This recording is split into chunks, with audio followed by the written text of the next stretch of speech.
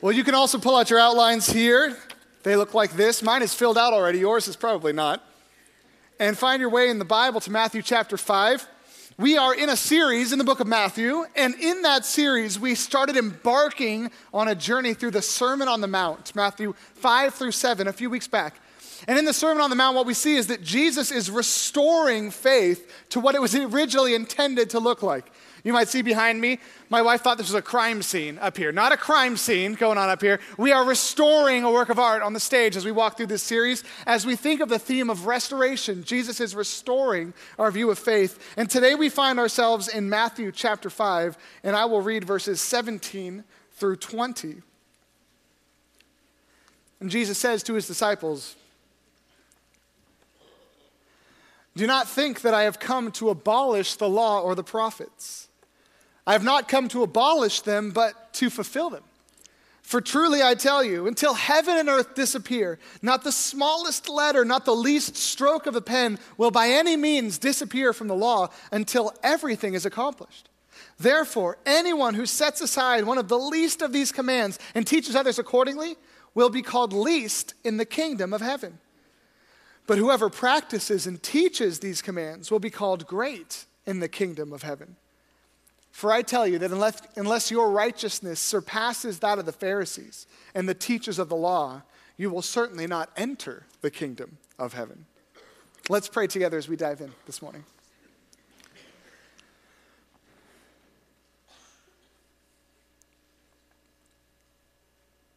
Father, this morning we gather around your word,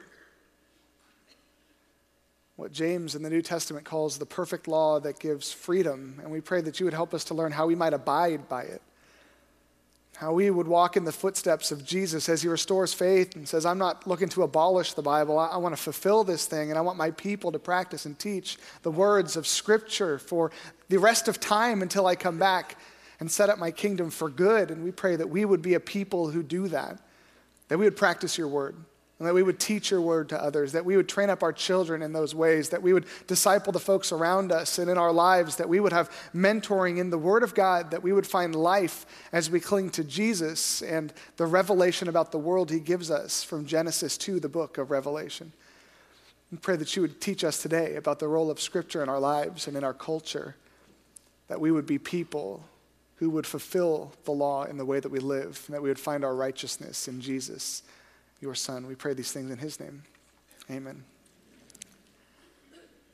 Are you one of those people who takes the Bible literally? Have you ever had somebody ask you that? Do you go to one of those churches that says the Bible is literal and all that? I feel like whenever that question comes at me, it's important to think about how I respond. A lot of times, you want to say, yeah, that's me. But then you get down this rabbit hole of questioning that kind of finds you off in the weeds somewhere. Are you everything in the Bible? Yeah, everything in the Bible. So you believe all this? Yeah, all of this, right? You start getting like, yeah, I believe the Bible. I'm one of those weird people. Yeah, that's me. Like, okay, well, so do you not eat shellfish? Well, no, I do eat shellfish. It's kind of gross, but a not moral thing, right? So, well, do you wear clothes that are made from multiple types of linens? You're like, well, yeah, I do that. Well, when your children disobey you, do you murder them? Well, I think about it, but no, I don't do that. They're like, well, I thought you take the Bible literally. You're like, well, I do, but what are you supposed to say to that? Well, that's the Old Testament, right? And when you start going down this line of reasoning, you're making stuff up, but you're just trying to get your way out of it. Well, that's the Old Testament, right? And that's for Jewish people, and I'm a Christian person, and we believe in the New Testament. So the God of the Old Testament is different than the God of the New Testament? I don't, yes, right? You're like, no, that's not true. I don't know. Well, why do you have the Old Testament in your Bible then? Well, I read it. Well, I thought you didn't take it literally. I do take it literally. What about the shellfish? Well, let's not talk about the shellfish. Why are we talking about fish, right? And we try to have this conversation, and we end up just saying something crazy like, Jesus came, and he said it doesn't matter what the Old Testament says anymore, and now we just live in the New Testament, and Jesus kind of did away with all that. And we know what we're saying is probably not true, but now we're just trying to get out of that conversation as quickly as possible. Jesus said the opposite of that. He says, it's right there on the outline, do not think that I have come to abolish the law or the prophets.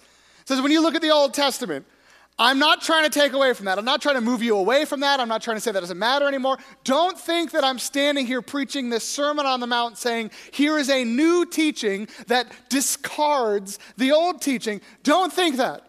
Do not think I've come to abolish the law of the prophets. I have not come to abolish them, but to fulfill them.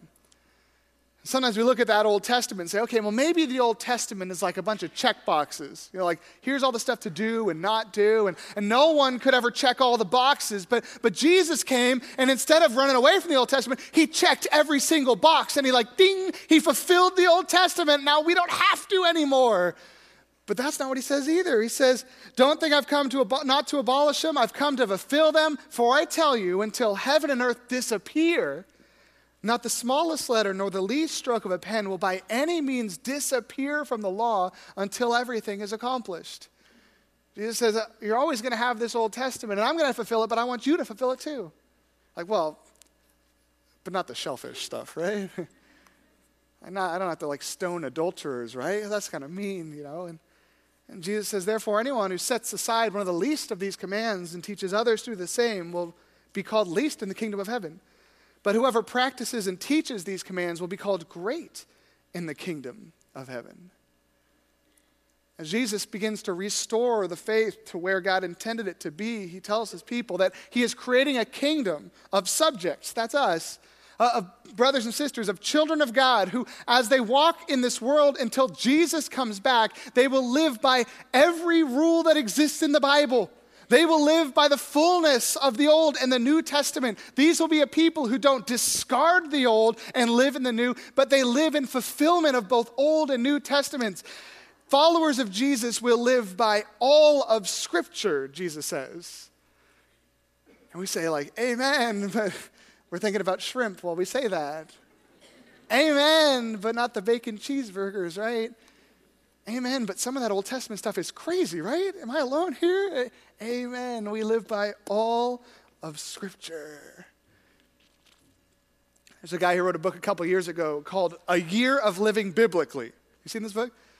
He's decided, you know what, I'm just going to live by everything the Bible says. And he wasn't a religious guy. In his words, he said, I'm as Jewish as the Olive Garden is Italian. That's his religious affiliation. So you can kind of pass it off because that's the background there, but grandma's going to say, no, this isn't the real deal, right? That was his life. And he said, I'm going to live by all of the rules in the Bible, the whole Bible. And so he grabbed a stack of Bibles, read them all, and just wrote down every rule that exists. He found 700.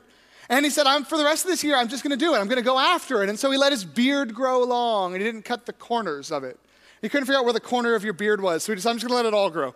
He put on clothes that the Bible mentions, and he wore the belt thing and the tunics and all that, and he lived by the way the Bible said to live. He carried rocks in his pocket because he said, if I ever meet an adulterer, I need to stone him or her. He said, actually, in Central Park, he ran into a guy and said, what are you doing? He said, I'm living out the Bible, so I'm living the Bible literally. And the guy said, so are you going to stone an adulterer? He's like, I guess so. And the guy said, well, I'm an adulterer. And so he takes the rocks out of his pocket. And he said the guy grabbed his hand, pulled the rocks out, and chucked them at him. So he got stoned by an adulterer in attempting to stone an adulterer. And so he walked through his year and he tried to live out everything that the Bible commands to see what it would feel like and be like to do every single thing to take the Bible literally. He said, I'm not a religious guy, but the reason that I'm doing this is I am sick and tired of hearing religious people say they take the Bible literally where no one does. I think the reason that we need to talk about this is because we do live in a culture that when I say or when you say, I take the Bible literally, people say, are you sure about that? I say, aren't you picking and choosing? No, I believe all of it. Like, really? What about the shellfish? What about the stonings? What about the murdering of your kids? What about all that? And well, I mean, I take it literally. I take it literally, right? And Jesus says we're supposed to. And yet, how do we wrestle with all of these commands in Scripture and have a good conversation with somebody who says, you know what, I kind of feel like you're a hypocrite. Because you're telling me you take the Bible literally, but it seems like you're pretty big on a bunch of these commands, but some of them you totally disregard and have no reason for it. So we got to figure out the reason for it, or we got to start doing it. Grow your beards out, gentlemen. Grow your beards out. The problem is that everything hinges on interpretation. You could write that down, interpretation. Jesus kind of got into the same issues when he worked with the religious people of his day. He was a man who took the Bible literally. He said, I fulfill the law. Nothing is not going to be fulfilled by me, right? If we think about Jesus, we think that is someone who lived out the Old Testament perfectly. And yet Jesus got himself in conflicts with religious people and teachers and experts in the law because they saw the way he was living and they said, wait, that seems not biblical. And the people of those days thought that on the Sabbath you don't work at all. Like you just kind of sit in your house and do nothing. And Jesus would kind of go on walks on the Sabbath. He would train up his disciples on the Sabbath. He'd eat snacks that he picked off of wheat fields in the Sabbath. He would go and do ministry on the Sabbath. He would heal people on the Sabbath. And the religious people said, whoa, whoa, whoa, whoa, whoa. You say you fulfill the law. You're breaking it all over the place. And Jesus says, you interpreted that wrong. That's not what I meant when I wrote that in the Old Testament, Jesus says. Man was made for the Sabbath, or Sabbath was made for man. Man wasn't made for the Sabbath. This is a day that God has made so that you might find rest and freedom in your life. Interpret it correctly. Hard thing is it's hard to figure out how to interpret the Bible correctly. People say, oh, well, there's like the moral law of the Old Testament, and then there's like the cultural, social law stuff, and there's the cleanliness code, and there's the sacrificial law, and Jesus, he fulfilled it all, but somehow we don't have to do a lot of the stuff, but we still have to be moral people. And that's hard because, A, that doesn't make a lot of sense. Like you try to think about it, you think, what does that even mean? And try to explain that to someone, and they're just like, oh, okay. Second thing that's hard about that is it's hard to know which one of the laws is which. Now, I read a book a couple of weeks ago on human sexuality and the Bible and ethics, and the person was saying, when I look at the Old Testament, I categorize sexuality as cleanliness laws. That when you read about sexuality in the book of Leviticus, you see that it's in the same category as things like hand washing and staying away when you have infectious diseases. And we as Christians believe that the cleanliness code doesn't apply anymore. And so do whatever you want with your sexuality. It doesn't apply anymore. It's a difference of interpretation. So if we're going to be able to have conversations with folks, and if we're going to be able to look into the Old and to the New Testament and read it and learn from it and apply our lives to it, and if we're going to live in fulfillment of Scripture, we need to know how to interpret Scripture. Here are 5 different lenses that you can look through to interpret Scripture in a way that's helpful for you. And these aren't in your notes. You can write these down. These aren't in the Scripture here. I kind of made these up, but I think they're helpful. If you don't like them, you don't have to do them, but you can if you want. Number 1, look at Scripture through the lens of Jesus. If Jesus was the one who fulfilled the Old Testament, look at him. When you're trying to figure out what Sabbath is supposed to look like, look at him. When you're trying to figure out if it's okay to eat shellfish, listen to him. He makes all things clean. We watch the way that Jesus lives and we say, oh, that's what the Old Testament was getting at. And we listen as we walk through the Sermon on the Mount in the next few weeks where Jesus takes the 10 Commandments and says, let me show you how to get to the heart of this. Listen to him. How does Jesus interpret the Old Testament? Look at the words through his lens. Number 2, look at the Scriptures through the lens of the gospel. The Apostle Paul did this a lot. When he talks about New Testament ethics, he always brings it back to the gospel of Jesus. Sees a church where people are fighting and gossiping and backbiting, and he says, listen. Jesus died for our sins. He rose to new life to create one community of brothers and sisters. You shouldn't be acting like this. You're a family. When he sees that some people are excluded and some people are outcasts and some people are rich and some people are poor and there's some kind of lines of demarcation growing in the church, Paul says, listen, remember the gospel. We were all poor and we were all made rich in Christ. Now we share everything we have because we're one in the gospel. We use the gospel to look at all of Scripture to say, okay, what does this mean for us as believers? Because number 3, a lens to look at is the lens of the new covenant. Jesus, gospel, new covenant. One of the biggest traps that we get into when we talk to people about our faith is that people don't understand that there's a relationship God had with Israel in the Old Testament, and there's a relationship God has with his church in the New Testament, and they're different covenants. We remember the communion meal where Jesus takes the bread and he breaks it, and he takes the wine and he hands it out and he says, this is my blood, the blood of the new covenant, which is for you. Drink this in remembrance of me. That as Christians, we've entered into a new covenant with the Lord. And so when we read the old covenant, we can read it through the eyes, through the lens of the new covenant. And when we read about the sacrificial system, we remember that in the new covenant, Jesus is our sacrifice.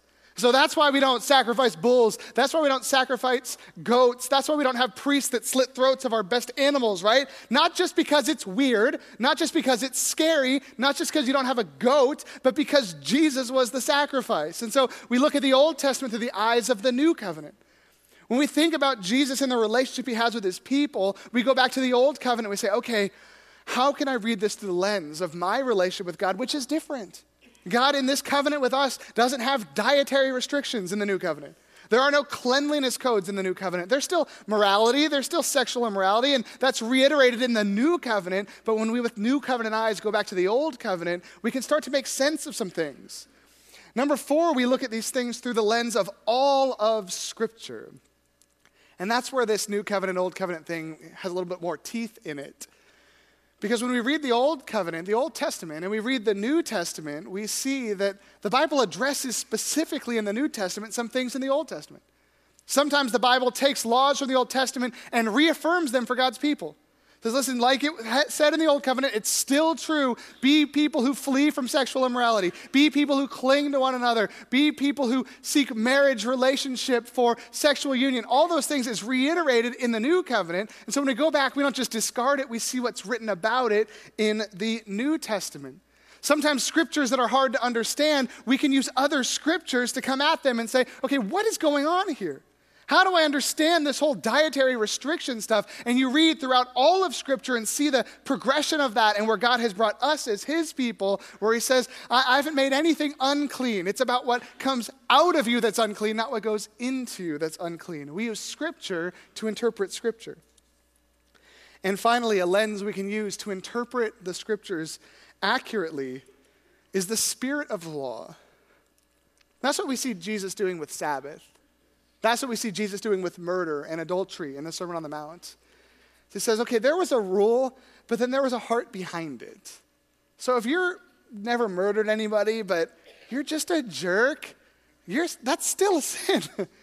If you've never committed adultery, but you're like looking at porn all the time, you're still sinning, right? That's the heart of the law there. It's not just about check these boxes and you'll be good, but what's the heart, what's the spirit of the command that's coming out? We live by the spirit of the law.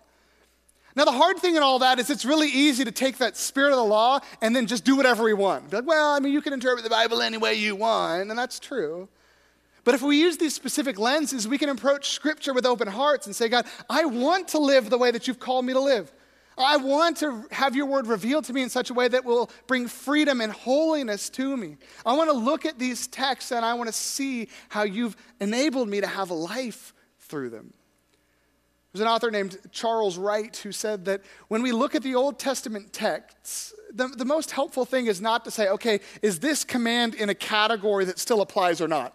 Like, do I still have to care about shellfish? Can I wear my Lycra nylon gym suit or whatever? I don't know. Can I do that? Is it still a category that applies to this? Don't look at it that way. Look at it this way. God created Israel to be a people that live holy lives to demonstrate the glory of God to all nations. So when you read the Old Testament or when you read the New Testament and there's a command that you feel like, okay, isn't necessarily for us, like lobster or whatever, and you read that command, don't just say, oh, skip, not for me, but say, okay, why did God want his people to eat these specific foods in the Old Testament? Why did God have his people abstain from all work on the Sabbath in the Old Covenant? Why was God so concerned about purity and cleanliness in the Old Testament? Why did the sacrificial system exist in the Old Testament? And as you dive into that, you start to see that God is an amazingly holy God. And he wants his people to live in a relationship with him where they understand the gravity of who he is. Like if you raised a bunch of sheep and you had one that was like beautiful and you had to go take it to the temple and watch a priest slit its throat in front of you, that would be heavy stuff. Like you would look at that and be like, whoa, right? That's a sacrifice. And sometimes when we take offering at church, we just kind of drop our money in the thing as it goes by and we forget that this is a sacrifice. But if we were slitting the throat of your animal, right, or we're slashing the cars on your tires on your car or something, right? You would think, this church is weird. They're making me sacrifice. And the Old Testament covenant, what God was doing with people was showing them, letting them feel the sacrifice of saying, God, you are amazing, and I'm just an earthling here, and yet you love me, and you've provided a way for me to enter into a relationship with you, and I don't get it, but you're great, and I want to live for your glory. There's a lot of tangible heaviness in that. And as we read the Old Testament, we think about those things, we are reminded that God is still that holy. We're reminded that God still wants us to be a light to the nations. We're reminded that God still wants us to live in such a way that we look differently than the people in this world because we cling to Him for life. We don't seek after things of this world for life. And as we read the Old Covenant and we read the Old Testament, the law, the prophets, the writings, all of those things, some of those things we apply directly to our lives. Some of those things we take and we distill them and we find out, God, what do you have for me through this? And then we live that out and find freedom in that. And as we do that, as we interpret the Bible the way God intended for us to interpret it, we can say that we take the Bible literally. And maybe that won't win an argument with somebody because it's still kind of confusing, right? But really, you can find freedom in knowing that you're sitting down with the text and you're not picking and choosing. If somebody comes to you at work and says, hey, I want to talk to you about the fact you take the Bible literally, you can go and have lunch with that person and say, yeah, hey, here's what I do with the text. This is what it's about. And this is the Old Covenant and the New Covenant, right? You can start to walk them through it, and maybe they'll get it. Maybe they won't. But you can say, I'm not picking and choosing. I'm not just taking the things that are helpful to me. Like, I submit my whole life to this book because I believe that I can find freedom there because God has revealed a worldview for me that is a worldview that when we walk in it, the world changes in a positive way, and I change in a positive way too. That's how we can approach Scripture. Everything hinges on interpretation. So imagine you have that conversation with someone. You're sitting there at lunch and you tell them all this. And you say, so now I know how to live by the Bible. They're going to ask you one question. Do you? How's it working for you? Do you not lie anymore? Now you know what God wants for you. Do you do it? Or are you still just saying that you know all the right answers, but you're not doing it, right? And you can say, no, hold on. I'm not saying I'm perfect. I'm not saying I'm amazing. I'm not saying I'm great. I mess up all the time. I'm not perfect, but at least I know what I'm supposed to be doing.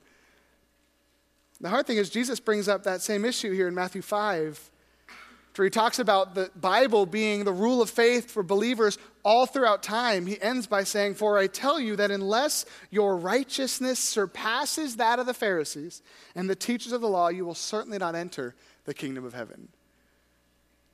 Now, the Bible does a really good job of showing us what God requires of us, and yet we don't do it very well.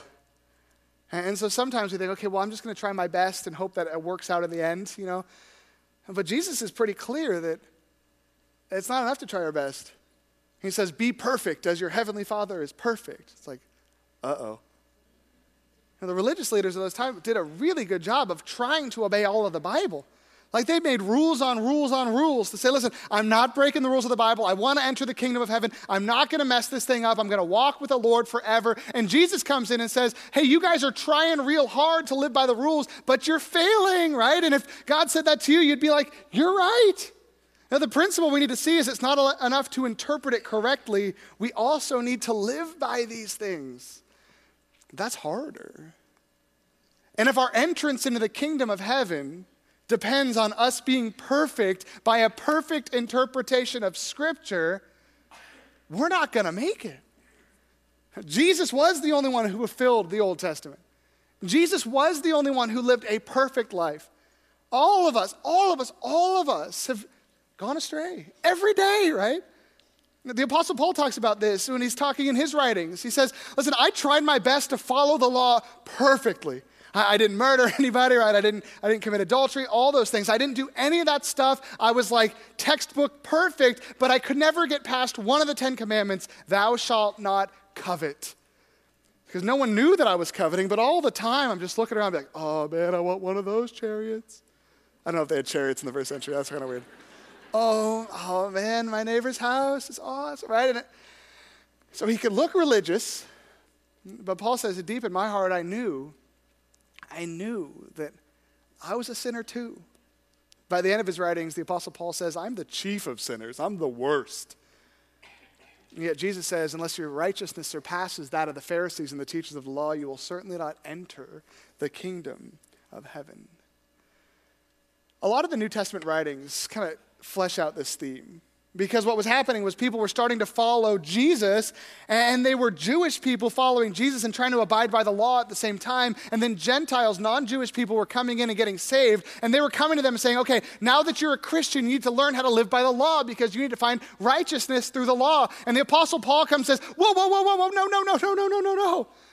I know that the gospel says that we're saved from our sins, but it says we're saved from our sins. You don't have to obey the law. Like, we don't have to obey the law? No, you don't have to obey the law. The law is good, but you don't have to obey it. It's about Jesus. He forgives you of your sins. And he starts arguing with people through his letters and saying, you need to understand something very, very important about the law of God. And you can write this down. The law does not provide righteousness. It only describes righteousness. If you want to see what this feels like when you're at Safeway or wherever this afternoon, pick up an Us Weekly and start thumbing through it. Right? Or pick up a Men's Health magazine. I don't know what, I haven't read these magazines. I'm not recommending whatever these magazines are. Pick up a magazine, a People magazine, and start thumbing through it, and you're going to see what our culture says beautiful looks like. And I bet, and if you're not into magazines, go to the mall and start trying on clothes, right? Walk past, look at what all the 25-year-olds are wearing, right? And look at the clothes, try some on, and then put your old clothes back on again, right? When you go to the mall or when you look at these magazines, you're going to learn one thing. I am an ugly person, right? Every time I go to the mall, it's like I need to spend $5,000 or I'm going to feel ugly for a week, right? That's how I feel. You see these magazines, you're looking through them, you're like, oh, I am so fat. I weigh like 60 pounds, but I must be so fat, right? And you look at these things, you say, oh no, compared to these standards of beauty that our culture puts out, I'm so ugly. And you can read as many magazines as you want. You're going to feel uglier and uglier and uglier because Us Weekly, because People magazine, because the mall does not provide beauty. It only describes it for you. And when you stand in front of something that says, this is what perfection is supposed to look like, Photoshop enhanced perfection is supposed to look like, it doesn't make you more beautiful, it just makes you feel ugly. And that's what Paul says when he's talking about the law, in the role of the law in believers' lives. In Galatians 3:21, he asks this question. He says, is the law therefore opposed? I should find it before I read it. Let me put it on the screen there. Is the law therefore opposed to the promises of God? Absolutely not. For if a law had been given that could impart life, then righteousness would certainly have come by that law. That if there was a law that could make us righteous, we would have been righteous. But the law is not opposed to the gospel because the law was never designed to make you righteous. In Romans 3:21, Paul shares a similar sentiment.